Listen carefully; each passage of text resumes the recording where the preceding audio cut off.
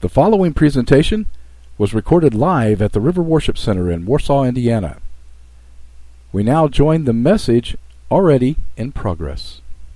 I'd like to welcome everybody joining us on the live broadcast tonight and also on the FM dial. God bless you guys. Thank you for tuning in wherever you are tuning in from.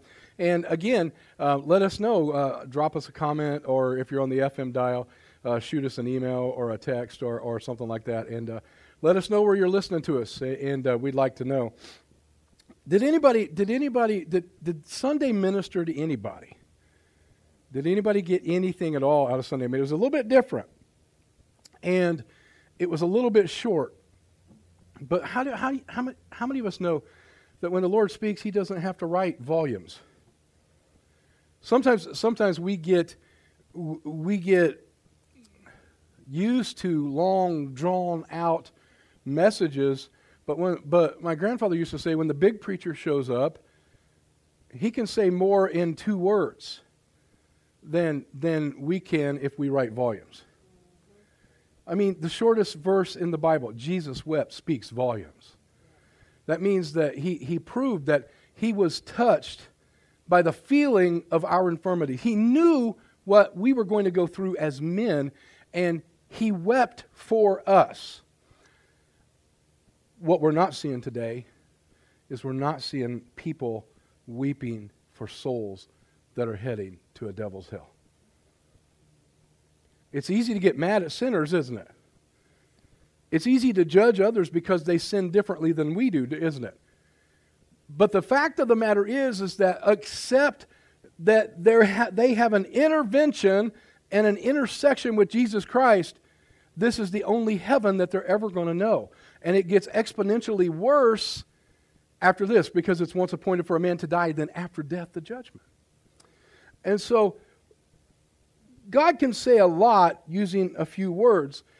The problem that we have to have, and I went back and I picked up one of my books and I finished it this morning on Andrew Murray, and I'm telling you, if we want to capture and we want to get the heart of God, then we have to be all in for God.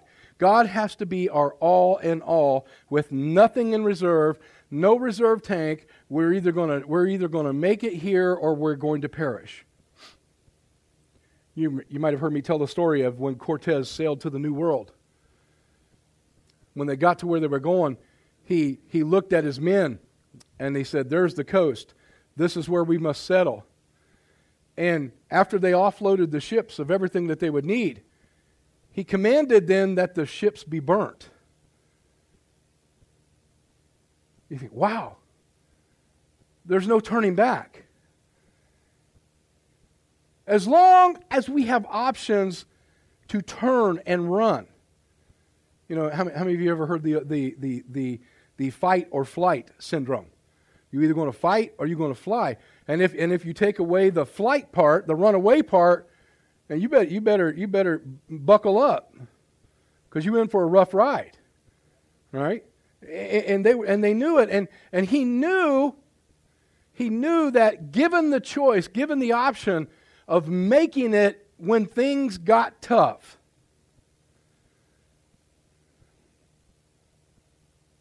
human nature is to, I'm heading back home. I'm heading back home. My dad, he talked about Indiana like it was a foreign country. When I came to this here country, and he was always looking about going home. And finally one time, I was sitting there and my dad was like, "You know, when I came to this here country," and I'm like, wait, when was Kentucky annexed? Because I know in 1816 Indiana was. I think we're all together here. But it wasn't home. You know, you can take the boy out the hills, but you can't take the hills out of the boy. Amen? And all of his grandkids still know. 3 kernels, 3 seeds to a hill. A foot apart, 18 inches apart. Drop 3 more and go. And don't cover them too deep. He knew how to live off the land. And so we have to come to the conclusion then that we've weighed our options, and aside from Jesus Christ, there's no hope. I mean, there wasn't any of us born saved. So every day we should get up and say, Lord, I thank you that I'm not the man that I was yesterday, but I thank you even more so that I'm not the man I was 10, 15, 20, 25, 30 years ago. We should be progressing every day. A little closer, a little higher. The walk should grow a little sweeter. You know, one of the things that we do when we're out in Lake Michigan, especially if there's a storm rolling in, the closer you get to port, the better the attitude becomes. You know, if you've been out fighting 10, 12 footers and the boat's, up and down and flip and flop, and you've been out and you've been seasick and everybody on the boat is ralphing, up chucking, chumming when you can't fish, all those old adages, and you've been fighting that for 4 or 5 hours. Some people in the wars and in the conflicts, when they go over in the oceans, they fight it for days. I think 3 months was a little girl, 12 years old, was adrift for 3 months. But the closer we get to home, I remember I made that adage on Sunday. I talked about that euphemism that Pastor Burkhart used to use. Why is it that so many Christians walk around with a face as long as an army mule? Why is it that Christians, the holders of the promise, why is it that believers, the ones who have been saved from this world. Remember, we're in this world, but we're not of this world. We're just passing through. Why is it that we are the ones that the world can get upset, that the world can make depressed, that the world can get oppressed, and all of a sudden we're sitting there thinking, oh my goodness, And for the last 100 years, it seems like the only thing that the church wants to do is say, Lord Jesus, come quickly, get us out of here. Well, I gotta contend with that to say if we would be doing our job, then the Lord's work would be done, and the quicker we get the job done, the quicker we can go home. Anybody ever work on the farm? The quicker you can get the hay put up, the quicker you can get down to town and see the gals, right? Not the cows, the gals. The quicker you get the job done, the quicker you can be doing something else. Why isn't that true? Why doesn't that hold true for the body of Christ? The body of Christ is like, oh, another day, and I get it. We want to be with the Lord. Or do we? What we're learning on Sunday nights, some of us better step up our game a bit. Right? What we're learning on Sunday nights in the Driven by Eternity courses, we better make sure we're working in our calling. We better make sure that we found our calling, one, and that we're following in our calling, and then that we're fulfilling that calling. That way we'll hear Him say, well done, good and faithful servant. We don't want our works to be burned up like wood, hay, and stubble. When they're tried by the fire, we want them to be refined. Amen? All right. So we left off on Sunday. We left off over in Luke's Gospel, chapter 8. And I want to go back there. And I posed a question on Sunday. And part of the question that I posed was, how old was the girl? And how long had the lady with the issue of blood, the flow of blood, had that condition? What does that say to us about the number 12? It's important, but it's also about the time. If you've been dealing with something for 12 years, you become tired of it. Now most of us, for me, I mean, I won't deal with things very long. For me, it's like a Hallmark movie. Before the third commercial, I've got the plot figured out. I know who's going to marry who. I know who's going to get the dog back. I know all that stuff, and I'm ready to move on. Sorry. Did I just mess something up? Oh, man, I'm sorry. I still like Elf, though. All right, so anyway, I'm ready to move on. But people will try everything in the world. Notice it said she'd spent all of her money, all of her livelihood on doctors, and they weren't able to help. That means she was searching for a cure to stop this, to fix this, something to make it right. Does that sound familiar remotely?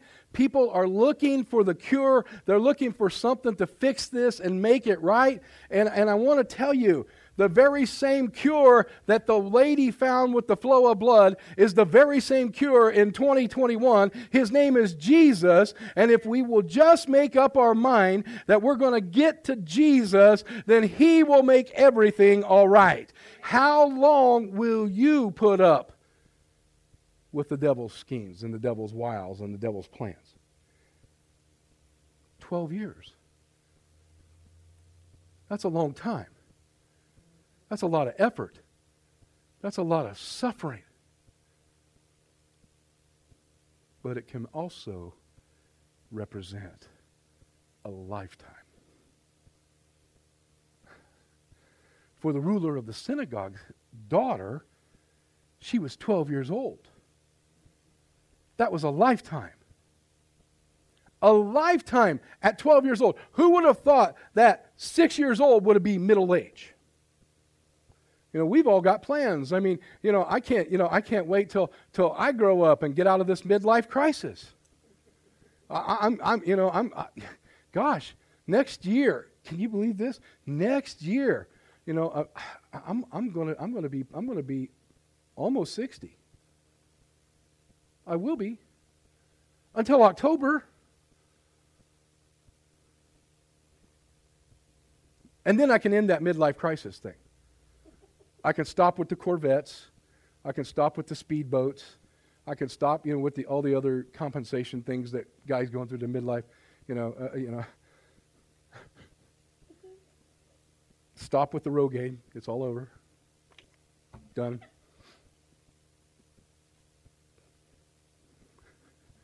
Okay, just for those of you not in this room, I don't use that stuff anyway, but okay. We try and try and try and try and try to preserve this life, don't we? When in reality, now think about this. How many of you remember when you were in the womb, in utero? How many of you remember when you were in the womb? None of you? Well, let me just tell you, that was a nice, comfy, warm place. I mean, all you had to do was, kick or punch a little bit and you got fed. All you had to do when you got uncomfortable, you just rolled over, or if somebody was squishing you, you just move and make mom uncomfortable and she'd have to move. None of you remember that? None of us ever wanted to go back to that, right? Matter of fact, they had to. Some of us they had to extract us surgically because we ain't coming out.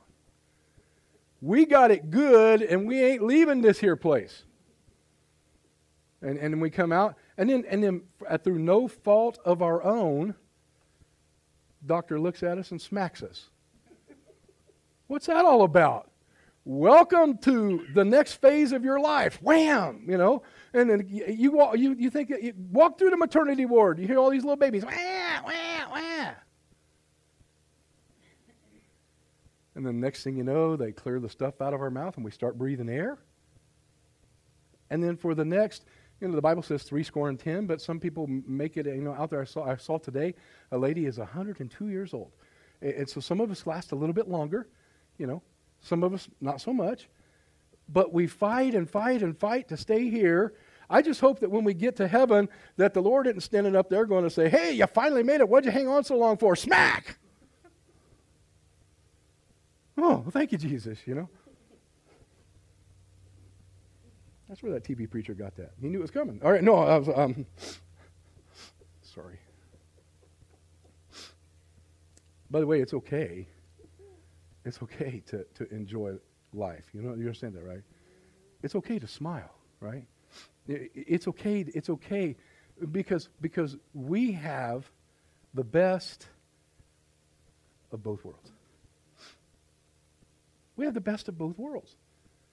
Because we know who Jesus is, and if you're born again and you're connected with a Bible-believing, Bible-teaching church, then you know where Jesus is. And so the question remains then, why would I go around being all depressed when I know who and where the Savior is? And why don't I run to Him first? Do you ever think about that? For 12 years, and Jesus, by the way, Jesus was almost through with His ministry. Right? He'd already fed 5,000.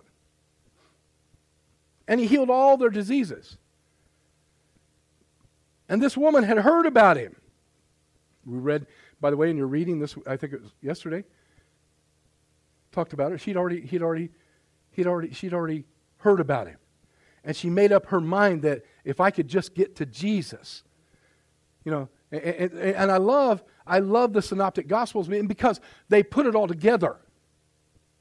One gospel just says, somebody touched Him, and when Jesus said, somebody touched me, and Peter's like, yo, what are you talking about? Everybody's touching you. He goes, somebody touched me. That means that there's a way that you can touch God that will move. Oh, you ain't here. There's a way that you can touch God, touch the Lord, and He will release the power into your life.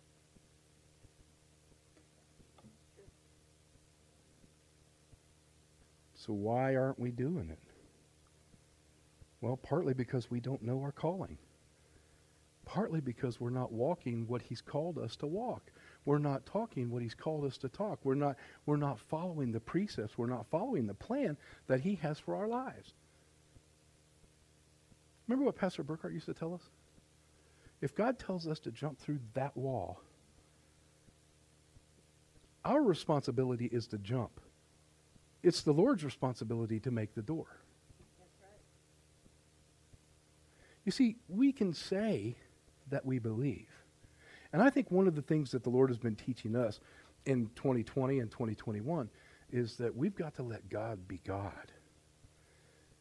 Where would we be? And you think about this. Where would we be if we tried to figure all of this out on our own? We'd be a mess. Because nothing of what's going on today in the world will make sense. Not one lick. Nothing makes sense in this world today that we're living in. So we have to let God be God and know that God has a plan. Right? Remember Mordecai's words, who knows but whether you were born for such a time as this? So if we are in fact living in the last days, then God knew that this was the crew that He wanted to be on the field during this time. Anybody ever play baseball or sports? You never remember one. If the coach didn't one time maybe not let you start, or maybe you rode the bench the whole time, and he'll say, "All right, Sparks, grab a helmet. You're in." You're like, "Huh?" But coach, we're down 49-3. What do you think I can do? Coach, what are you talking about? I need you to go in. Why? Because everybody else is tired and dead. Oh, thank you. Right there. And then when you're walking out, and of course one of the coaches that I have, when you're walking out, watch out because he's going to throw the ball at your head. Like I'm not challenged enough, All right, the fat guy's up. Hit the fat guy. Put it right there in the side of his. No, I'm not. Okay, all right. Sorry, I was just reminiscing just a little bit. Only telling you what was true. Okay. So Jesus goes in, and remember when the crowd stopped Him, And Jesus goes in, and again, I'm just covering up to the story till we can get down to the next one. And they stop him long enough, and all of a sudden, one of the leaders of the synagogue servants come up to him and said, "Hey, listen, it's too late. She's dead. It's too late. She's died. Don't trouble the master. Don't trouble the teacher. She's gone." And Jesus, like, if that had been us, if that would have been us, we're like, "Oh man, it's too late. What's going on? Oh my goodness. Oh, he was delayed." And you know what? You know what the tendency of the church is to do? That woman, if she hadn't have stopped him, right? What happens when we see people being blessed and we're not blessed? I don't know what you got doing. I got a little card on my desk at home on my study. I got a little card on my home. I said, "Don't blame me. I didn't bless myself." Well, there are a lot of people, God bless you. There are a lot of people that will try to bless themselves, but don't blame me. If you see God blessing me, then just come, let's have a cup of coffee, and I'll show you what I'm doing. And for some of you, it'll be, you'll be like, "Wait, I thought there was something big. No, you just got to love the Lord." Remember our verse in Matthew. Remember our verse. We got to love the Lord our God with all of our heart, with all of our mind, with all of our strength. And if we can get ourselves focused on that every day, even when we don't feel like it. And how many of you know out of the 365 days in the year, there are going to be almost, probably about half of those that we're not going to feel like loving the Lord with all of our heart, all of our mind, all of our soul, all of our heart, all of our spirit. There are going to be days that we don't feel like it. So what do you do then?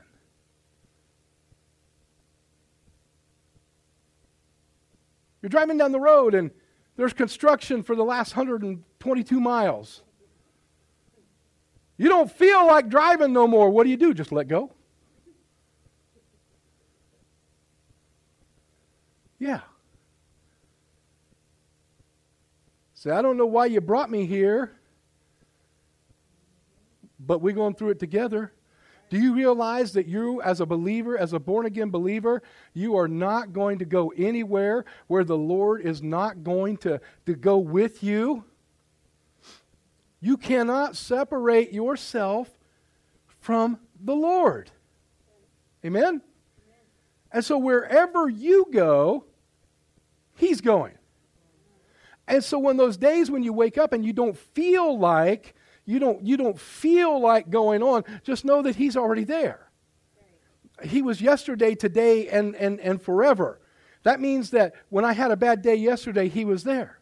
If I'm having a bad day today, He's there. If I heaven forbid, I'm not projecting this, but if I'm going to have a bad day tomorrow, He's going to be there. So instead of looking at my trouble, why don't I look at my Savior and say, "Hey, look, we're going to go through this together, and I can do all things through Christ who strengthens me." Amen? Amen? Do we know that verse anymore? I can do all things through Christ who strengthens me, except, and then we put that "except" in there, don't we? "Oh, but Lord, you don't know what I'm going through." Really? Your Bible says that He was tempted in every way possible.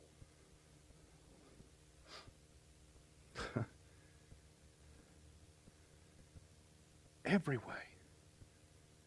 That means there's nothing that we're going to go through that He hasn't been tried, or the same temptation that He was tested in every way. Right? Okay.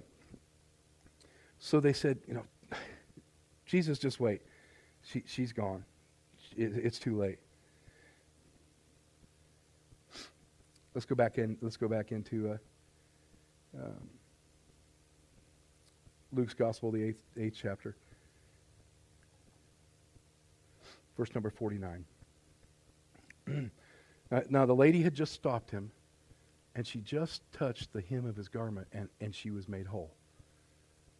Right? Okay. In verse number 49, we pick up the dialogue, we pick up the story.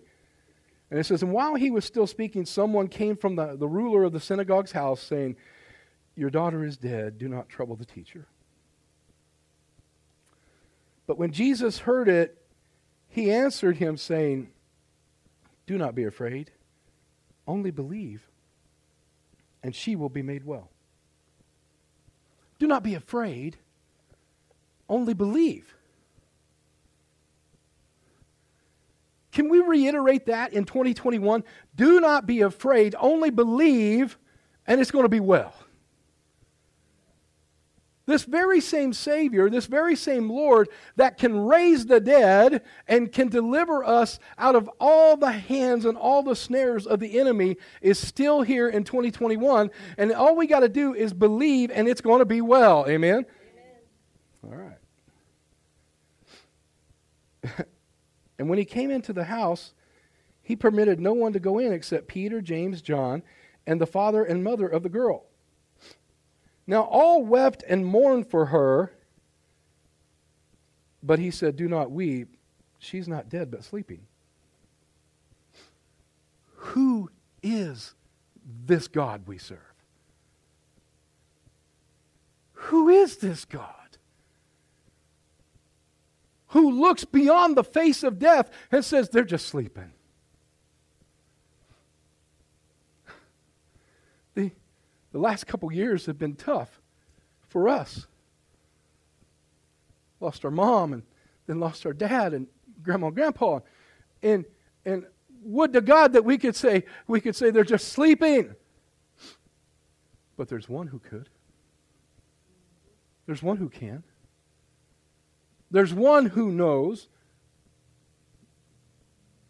And I know that even now, they are alive in His presence, and they are rejoicing, and there is a reunion coming, because they're, as far as we're concerned, they're just sleeping. They're out of our presence, but they are with the Lord. And one day when He appears, we shall be like Him. That goes back to that first birth thing. Nobody wanted to leave there. For the first 9 months of our lives, of our existence, we got real comfortable there. Everything was provided for us there. We didn't have, when nothing was scary, everything was there. It was the proper temperature. I mean, everything was provided for us. If you wanted to suck your thumb, you could suck your thumb. If you wanted to stretch out, you could stretch out. Now, Mom got a little uncomfortable with it, but as for us, it was awesome. It was perfect. And then all of a sudden, things transpired, and we're totally into a new dimension. Right? I mean, our world was rocked. It was like, poof. And then that guy goes and smacks us and makes us cry.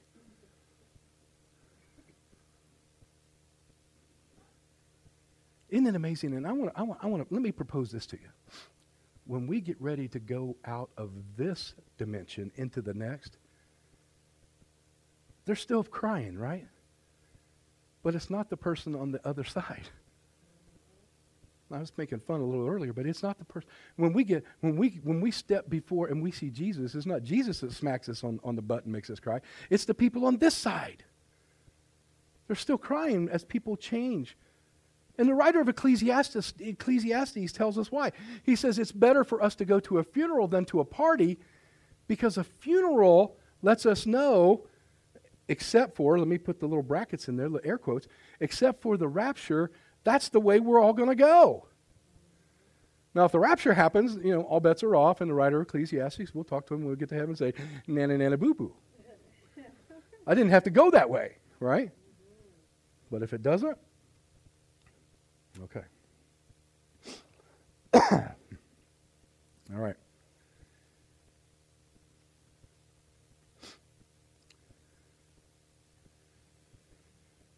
And they ridiculed him, knowing that she was dead. Now, you know what the classic definition of death is? Separation.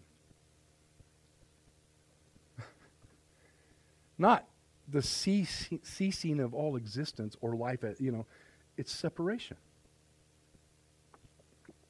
They knew that this dimension for her had ceased. Everybody could tell. We're used to that in this life, aren't we? I don't think Jesus cared too much for that. And I'll tell you why. Because on his way to Jerusalem, there was a funeral procession, and a widow woman's son was dead. Let me tell you, the Lord is touched by the feelings of our infirmity. And I'm thinking when Jesus saw this widow woman, he transfixed on his mother. His mind went to his mother, and knowing not very long she's going to be in this situation. And he stopped him and he says, wait. And he goes over to him and he says, young man, awaken. And he gave him back to his mom.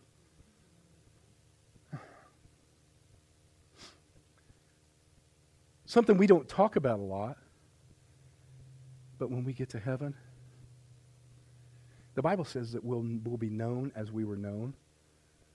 So my mama is still going to know that I'm her boy.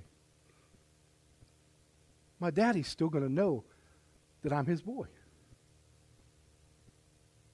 And even though some of us may have to say goodbye, and if Vanessa and Ashley calls you bawling, and says, hey, Pastor's gone. Even if some of us may have to say goodbye, it's only temporary.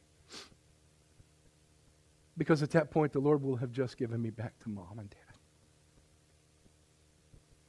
Now think about that. As believers in Christ, we have a hope. It's a blessed hope. Your Bible says it's a blessed hope.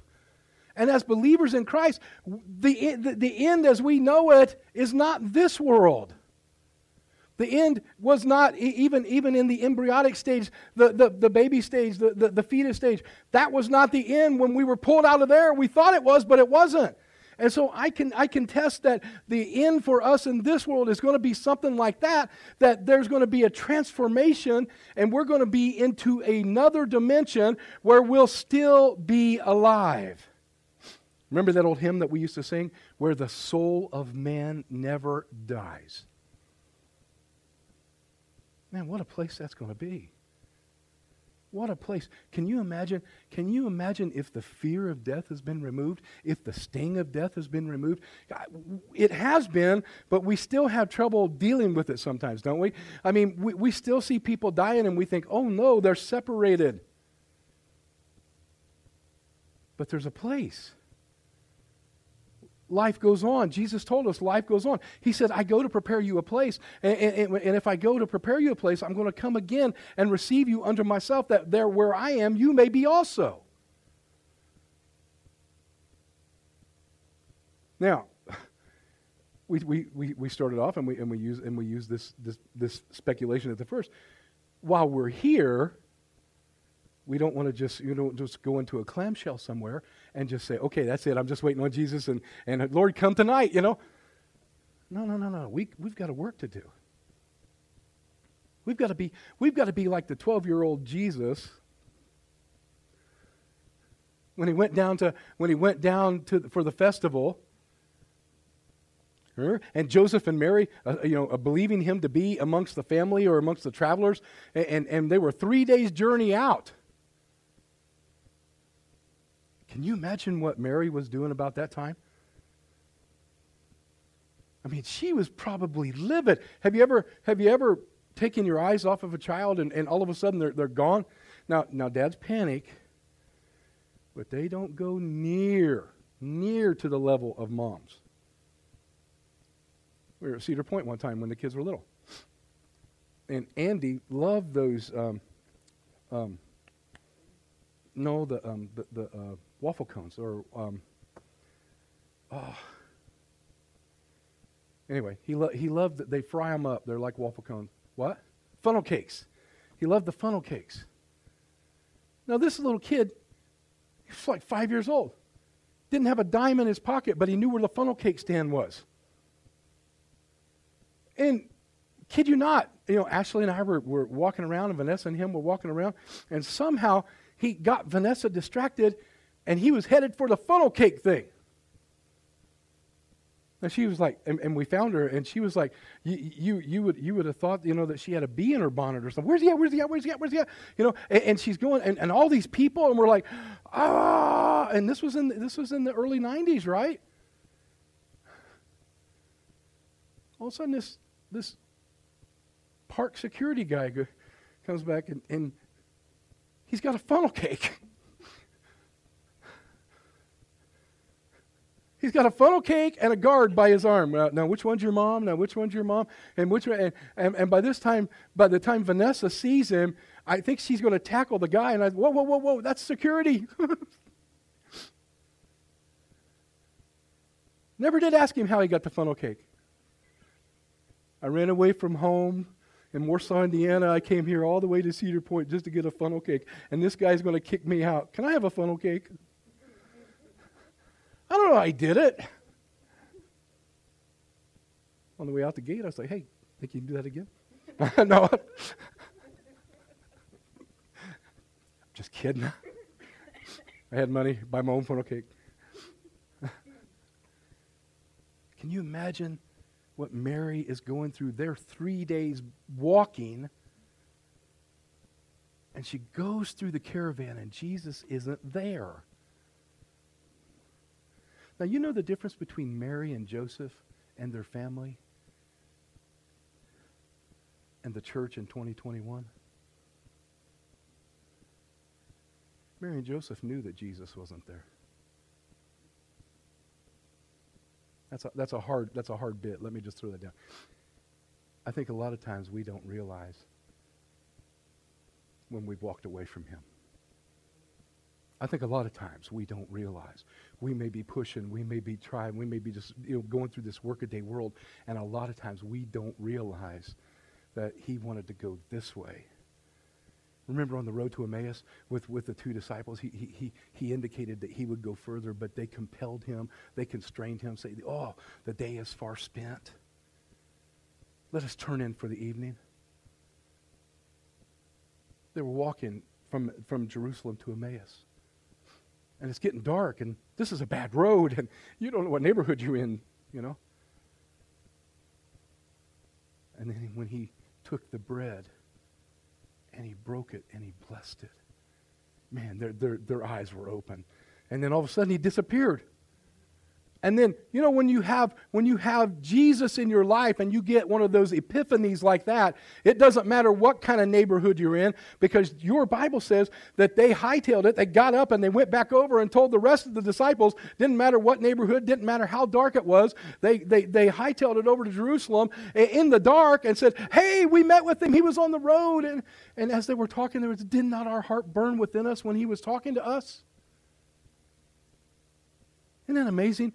When the Lord starts talking to you, you know. You know. If we've got a relationship with the Lord, when he starts talking to us, it doesn't matter. We don't hear the TV infomercial guys. We don't hear the Billy Blades guy. We don't hear the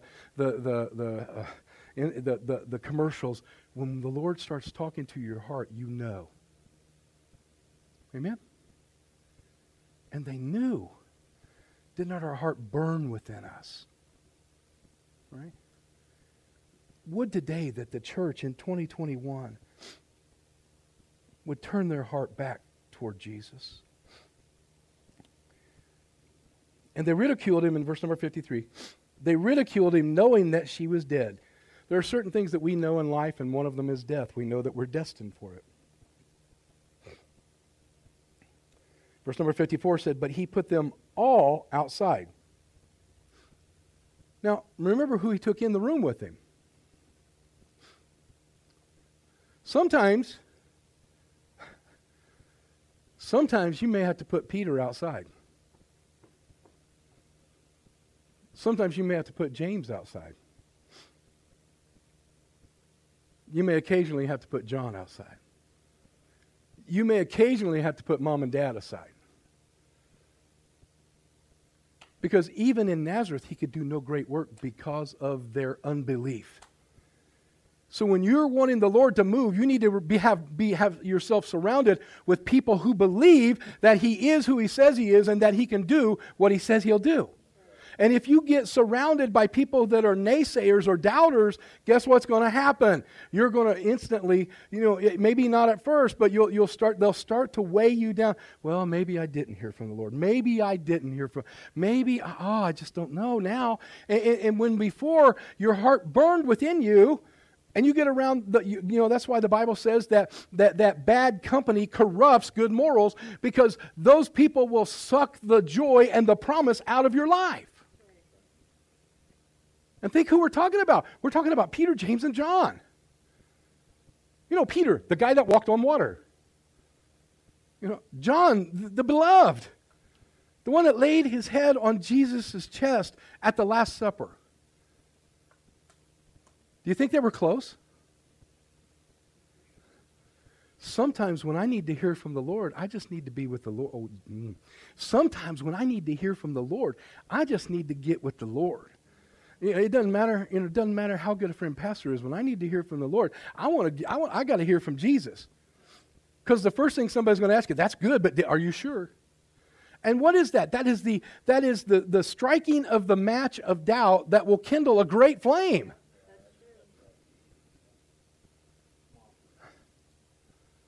He put them out. Unfortunately, they didn't. Fortunately for them, they didn't have the cancel culture that we have today. Well, I'm never going back there again. He put me out. You think Jesus could preach in a lot of churches today? I mean, He knows the intent of our heart, right? Oh, I wasn't yawning, Pastor. Oh, I was just amen and I'd pray.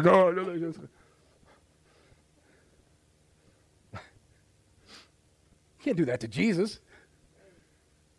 I mean, when Mary came in and she anointed his feet with oil, and she washed his feet with her tears, and she anointed him. She broke that alabaster box. Simon was sitting across the table and said, "If this guy knew what kind of woman that was," Jesus looked right at him and said, "Simon, since I came here, you didn't offer me any water to wash my feet, and the whole time she hasn't stopped washing my feet with her tears, and she dried them with her hair." That's the God that we serve. That's the God that we serve. So he put them all outside, and he took her by the hand, and he said, "Little girl, arise." And no looking around. I want to ask you a question. How many of us do we need to hear Jesus tell us to arise? Has the last couple of years just not beaten us down and tried to beat us into a pulp as believers in Christ? Isn't it about time that we hear the Lord say, "Arise. Arise." Let me just tell you, the Lord is saying, "Arise. Be who I called you to be. You're my ambassador. You're my child. You're my son. You're my daughter. Arise." That's what the Lord is calling for the Christian church in 2021. Arise, church. Know who you are in me, says the Lord. Arise.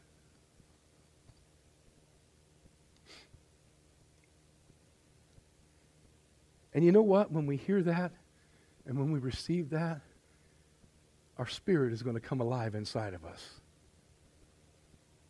Verse 55, then her spirit returned, and she arose immediately. Again, counterculture of 2021.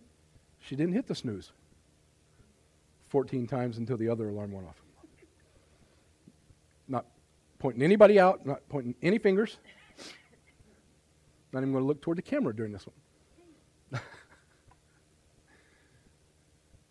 And immediately, when we hear His voice and He renews our spirit, then it's time for us to be about our Father's business. All the way back when he was 12 years old. Mary and Joseph traversing through the great crowd.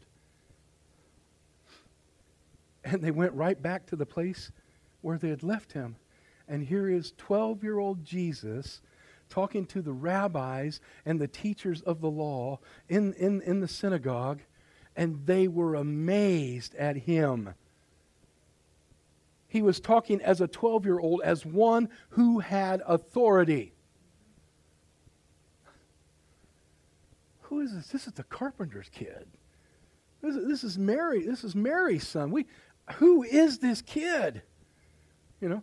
Now, had he been in Tibet or had he been in one of the Eastern countries, they would have said, "Aha, young Buddha." Right? But there, they missed it. And just basing the fact on what my mom would do if I'd have done that, I don't care if you are the Son of God. You're going to get out of here now. You coming to the house. You coming with us. And he looked at her and he said, "But Mama," I'm paraphrasing, in case you didn't know. "But Mama, didn't you know?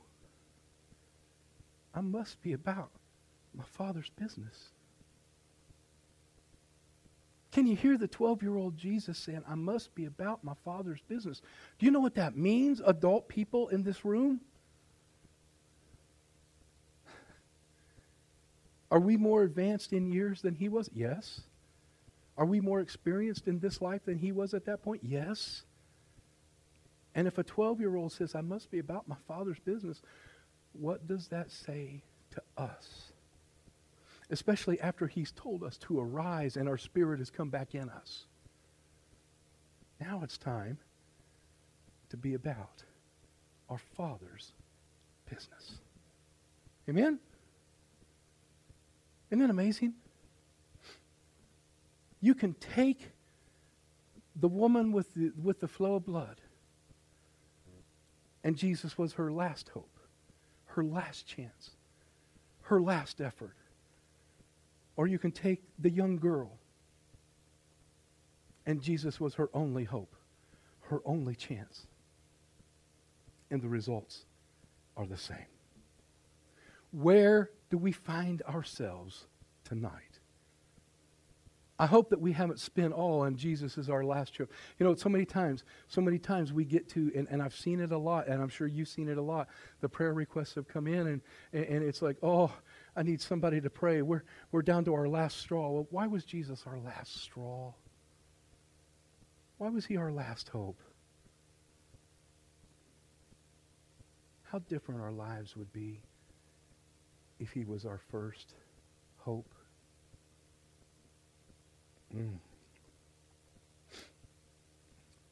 Go with me to John chapter 4. I'm going to take about 15 minutes. John chapter 4, and I'm going to begin reading in verse number 3.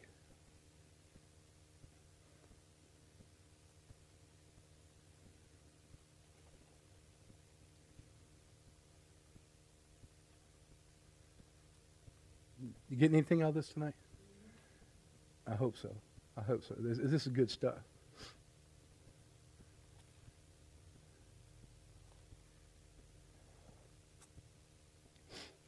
John chapter 4, begin reading in verse number 3. Now, John chapter 3 is famous because the new birth, right? You must be born again. I tell you, except you be born again, right? Now, John chapter 4, we get to the point where a Samaritan woman meets her Messiah. Now, Samaritans and Jews had no dealings with each other, right? There was bad blood there. And they didn't want to talk to each other. They didn't want to see each other. As a matter of fact, she's going to tell Jesus, "You Jews, you worship over in Jerusalem, but our Father gave us this mountain, and this is where we," right? She's getting ready to tell Jesus that. You know the dialogue, right? Okay. It says in verse number 3, it says, "Then he left Judea and departed to Galilee. But he needed to go through Samaria." Now, if you don't have this highlighted, highlight this, because it's very, very, very important. Jesus needed to go to Samaria not because of his need, but because someone needed him. How many of you would say tonight that Jesus needs to come to our town? Do we need Jesus in our town? Do we need Jesus on our jobs? Do we need Jesus in our school? Do we need Jesus where Jesus had a need to go to Samaria, not for his own benefit, but for the benefit of others? And if we're going to get into this, then we need to say, Jesus, we need you to come here. You know, we used to sing that song in youth group and around the campfire. Kumbaya, my Lord, come by here. You know, and a lot of times that becomes cliche, doesn't it? A lot of times we got kumbaya, my Lord, kumbaya. You know, and then everybody gets, real sentimental because it's usually the last night of camp, and it's the last campfire, and everybody's crying because I'm going to leave my best girl at camp, and I won't get to see her till next summer. Seriously. What was that? What was that line? It was in Frank Capra's movie, It's a Wonderful Life. He said, "Youth is wasted on the young," right? Because we understand it now. Come by here, Lord. A stanza in the song said, "Someone's praying, Lord. Come by here. Somebody's got a need, Lord. Come by here." Remember, he is touched with the feelings of our infirmities. Oh, would to God that we would lift our hand and say, "Come by here, Lord." Would to God that we would be Peter walking on the waves and beginning to sink. We say, "Lord, save me." See, Peter learned the lesson. I don't know about y'all, but I've never begun to sink once. It's usually one fluid motion and I'm touching the bottom. There's no beginning anything. My beginning to sink starts the minute that my foot touches the water. Because gravity and me have got a deal. I won't mess with them. It won't mess with me. Just let me get back to the top. All right. But he needed to go through Samaria. So when he came to a city of Samaria, which is called Sychar, near the plot of ground that Jacob gave to his son Joseph. Now Jacob's well was there, and Jesus, therefore, being wearied from his journey, sat thus by the well, and it was about the 6th hour. It was about the 6th hour. Now, if you understand the Hebrew clock, which starts at sundown and ends at sundown, okay? They're on a lunar calendar. A lot of people don't understand that why the Hebrew year is 67 something, I forget what it is. It's because they're on a lunar calendar and we're on a solar calendar. Right? And so being about the 6th hour, the sun comes up and you mark 6 hours, would be around noon. Right? Is that close? Is it around noon? Noonish? 6, third hour, 6, okay. Water gathering, again, not being sexist, just this is the way it was in the culture. Water gathering was women's work. And it was usually done around the 2nd or 3rd hour. But here, a Samaritan woman comes at the 6th hour, well after the townsfolk, the townswomen, had got their water and left.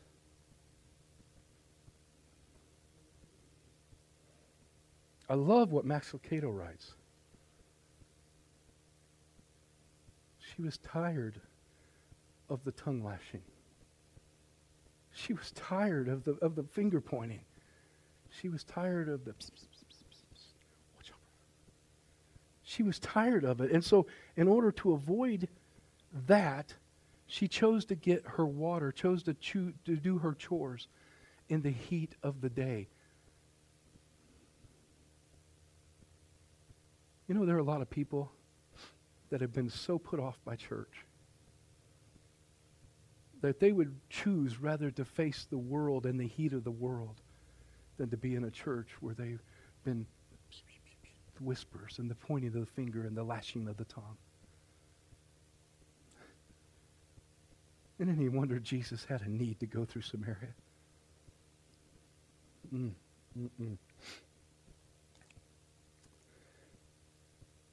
A woman of Samaria, verse number 7, a woman of Samaria came to draw water. And Jesus said to her, "Give me a drink." For his disciples had gone away into the city to buy food. Then the woman of Samaria said, "How is it that you, being a Jew, ask a drink of me, a Samaritan woman? For Jews have no dealings, with Samaritans."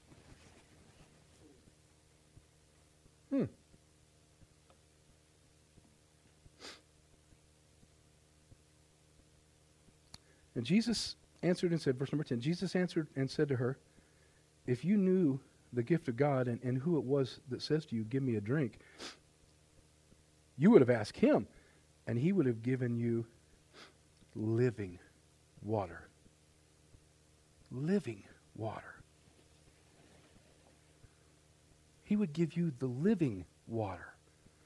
Oh. Well, you know what? I contend that the body of Christ is so thirsty for this living water today. We've tried everything. We've looked for hope in this and that and the other, and it hasn't satisfied us. We thought that that prosperity was coming. We thought that this and that and the other. We've had all kinds of notions thrown at us, pitched at us, preached at us, taught to us, and nothing brings satisfaction. There's still a longing inside of us, and it's only that living water. And, well, isn't that what Jesus said? He said, "If you believe in me," he said, "out of your belly will flow rivers of living water." Why isn't the living water flowing from our bellies anymore as believers? Because the source has dried up. Right?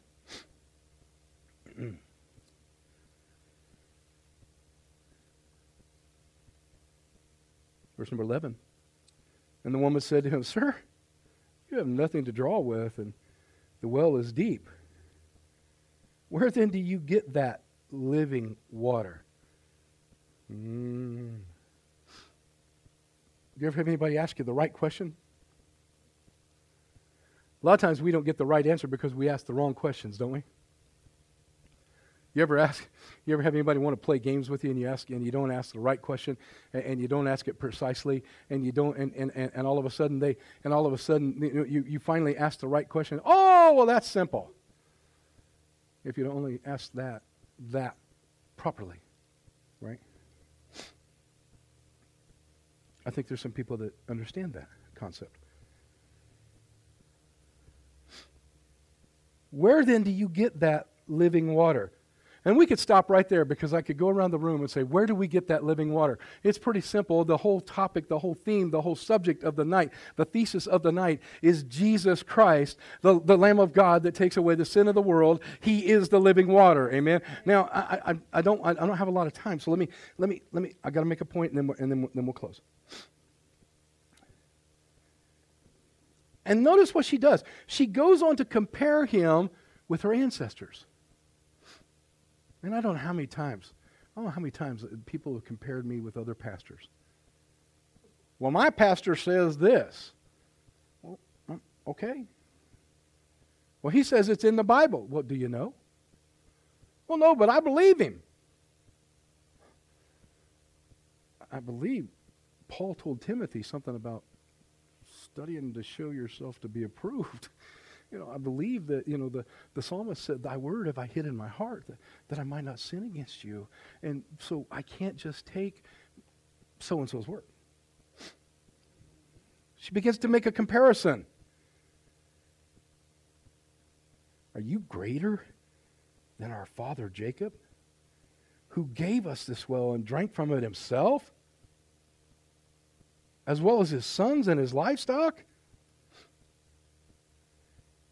And Jesus just kept it on the level. He He said to her, he said, whoever drinks of this water will thirst again.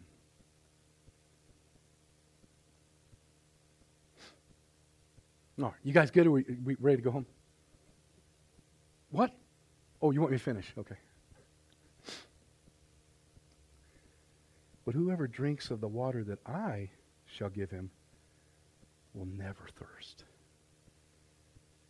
But the water that I shall give him will become in him, and I'll say in her, a fountain of water springing up into everlasting life. You know what everlasting is, right?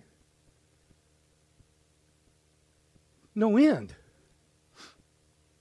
And I just gotta tell you.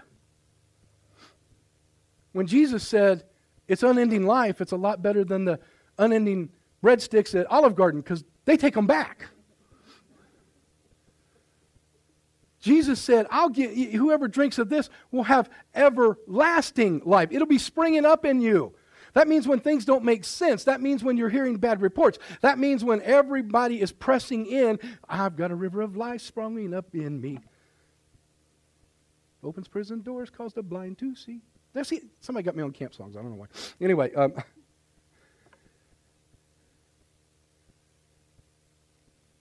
the woman said to him, now see your pain. You got to see, you got when you read your Bible, you've got to see the interaction between the people. Because Jesus had a need to go through Samaria. Now watch this very next verse. She said to him, Sir, give me this water, that I may not thirst and come here to draw. I'm so tired of being made fun of. I'm so tired of being ridiculed. My life didn't turn out like I wanted it to.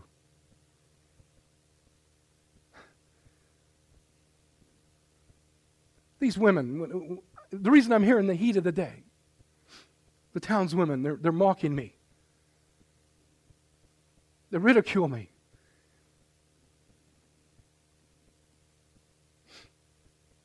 And it seems that Jesus is cruel. It seems here that Jesus takes a turn back into the hard-nosed Jewish stance.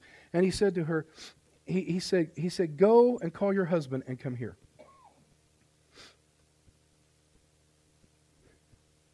That's cold. If you don't know why. That's cold. And the woman answered and said, I have no husband. Jesus said to her, you have well said, I have no husband. For you've had 5 husbands, and the one whom you now have is not your husband. In that you spoke truly. And the woman said to him, Sir, I perceive that you are a prophet. Our fathers worshipped on this mountain, and you Jews say that Jerusalem is the place which one ought to worship. And Jesus said, Woman, believe me, the hour is coming when you will neither on this mountain nor in Jerusalem worship the Father. You worship what you do not know. We know what we worship, for salvation is of the Jews. But the hour is coming, and now is, when the true worshipers will worship the Father in spirit and in truth. For the Father is seeking such to worship Him. The Father is seeking such to worship Him. Does that stand in 2021? The Father is seeking such to worship Him. And then I'm closing with this. Well, I got a couple more verses. God is spirit, and those who worship Him must worship Him in spirit and in truth. And the woman said to him, I know Messiah is coming, who is called Christ. When He comes, He will tell us all things. Now, it's right there that you want to insert one of those, hello. You really want to say, hey, hello.